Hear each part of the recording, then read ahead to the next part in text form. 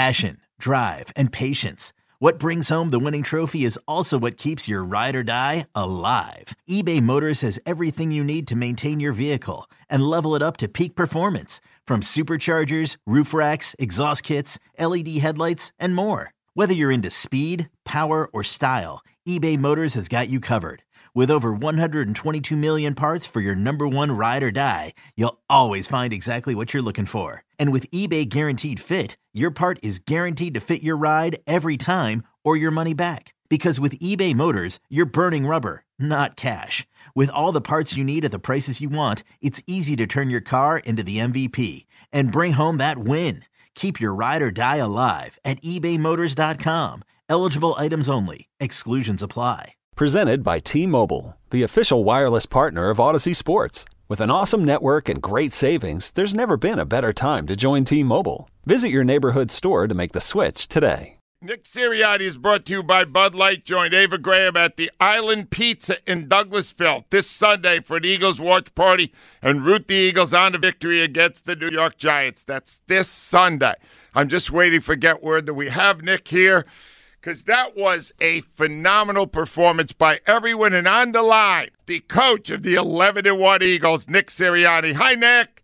Hey, Angelo. Nick, in all this terrific season, was that your team's most complete win? I think what you saw yesterday was just offense, defense, special teams all came together and played really well. So yeah, I think that was one of our most complete games, just because every phase contributed, every phase pulled its weight, and every phase just really went out there and balled. I got to tell you, Nick, it's very rare you will see a team that has a set of problems, and all of them appear to be fixed in one game. But you stopped the run brilliantly. Special teams was excellent. The passing game was terrific. Your running was great. Were those all points of emphasis in the week, and how did it end up that they all worked out so well?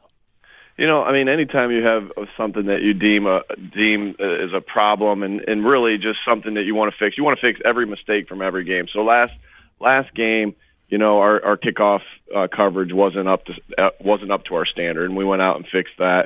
But it's been, you know, it hasn't been, you know, all season. It was just like last game, the kickoff coverage was not up to our standard, and then, you know, we started that game and. After our score got a big hit and kind of set the stage there. And then defensively, we've had a couple games that against the run haven't been up to our standard, but you know, the last couple weeks have been really good. And so we just continued. The coaches on defensive side continue to put the guys in good spots to make plays, and defensive players go out and they make the plays. So we got really good players over there. Offensively, I think we've just proved that we can kind of win any way we need to. If we need to run it for 300 yards, we'll do that. If we need to throw it for 300 yards, we'll do that. So it doesn't. You never know how that's going to play out. I mean, we do. You guys don't. We're not going to tell you, hey, this is going to play out this way this week. But we'll do whatever we need to do to win the game on that offensive side. Nick, that's the next time I was going to ask you. So the last 2 weeks we've seen Hurts run amok phenomenally at over 100 yards in the first quarter running the ball. We saw him throwing the ball brilliantly yesterday. Do you know before a game which of these two weapons you're going to use and how much of it? Well, sure. We look at the tape all week. We grind all week as coaches to figure out what's the best way to attack. And so, you know, I don't know if I think this last 2 weeks, let's be honest, these last 2 weeks have been very unusual where it's dominated on one side, because I think we've been pretty balanced. If you look at the stats, we've been pretty balanced as far as our run game, and we're in the top portion of the league in both run and pass. But yeah, you go in with a plan to say, hey, I think we can do this, or I think we can do that. And it's just been extreme the last 2 weeks. Again, you don't want to be extreme anytime, but at least we weren't extreme all run. Last two games were all past the last two games. It was extreme to the other end. But you're trying to be balanced, but you also you're going to try to do everything you can do to win the game. And if that's throw it for 380 yards like we did yesterday, that's what we'll do. A.J. Brown was spectacular. I'm not shocked. He has that ability. I'm just wondering how much of it was a motivation to beat the team he used to play on. You know, motivation on this team, we talk about this a lot. We talk about this an awful lot. Motivation on this team is to not let each other down and to play for each other. that's the greatest motivation of any team that you can have is how do we win for each other? How do we not let each other down? But, human nature is going to take over, too. Of course he was motivated a little bit extra. But what I loved about what A.J. did is he didn't change his process throughout the week. He went through the process all the week to make sure he was ready to play in that game. And then he had a little bit extra juice in that game because, he was playing his former team. And so, but I think if you let the entire week, if you think about that in the entire week and let it affect your process, then you might not be ready to play. But he didn't do that, and he was ready to play, and he went out and had a big-time game. Nick, the guy's 25. Is it surprising to you that the former team he was on gave up on him?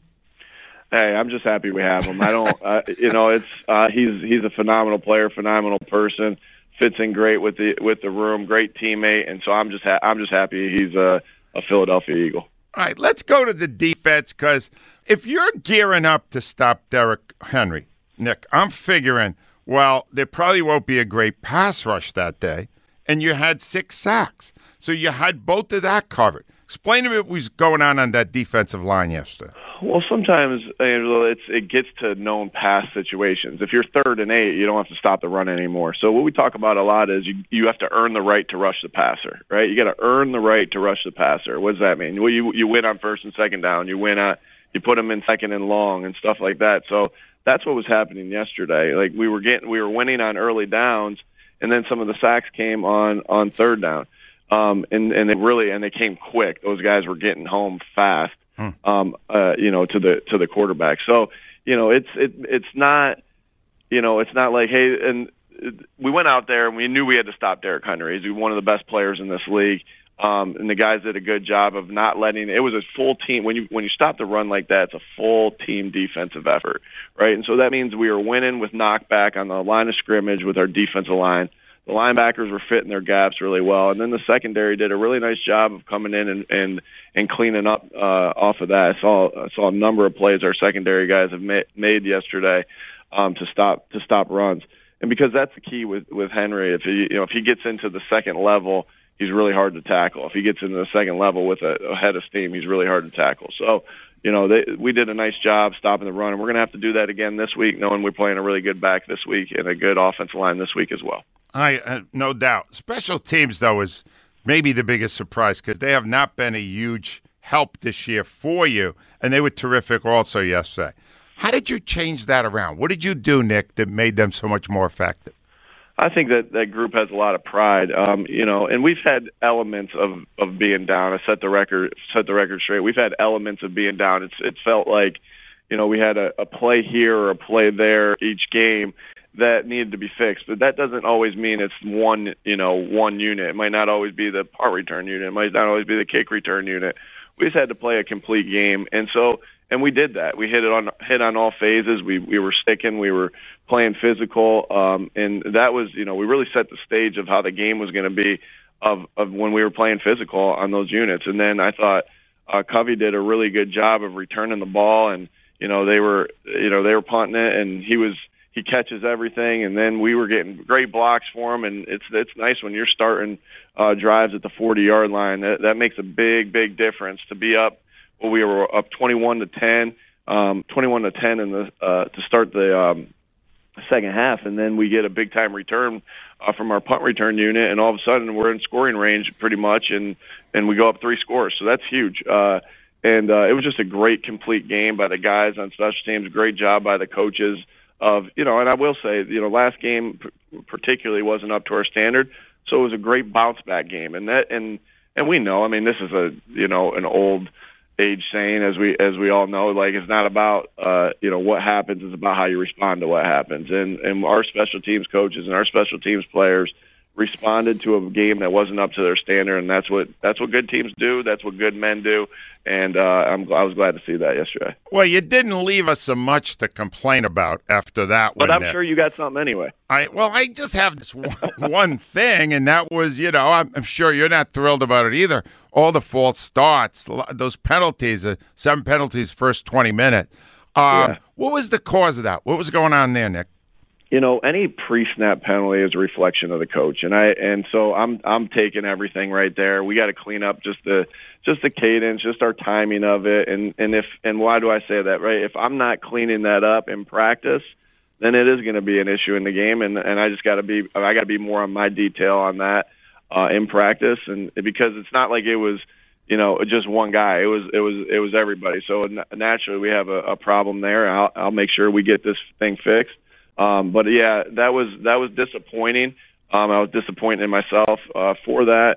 And like I said, when that happens, we'll go out and do everything we can do to fix it. But a credit to the guys. They overcame because we had 14 points with all those penalties, and that's hard to do. Devontae got us out of the hole on the third. He ran a really nice route. We false start on 3rd and 1.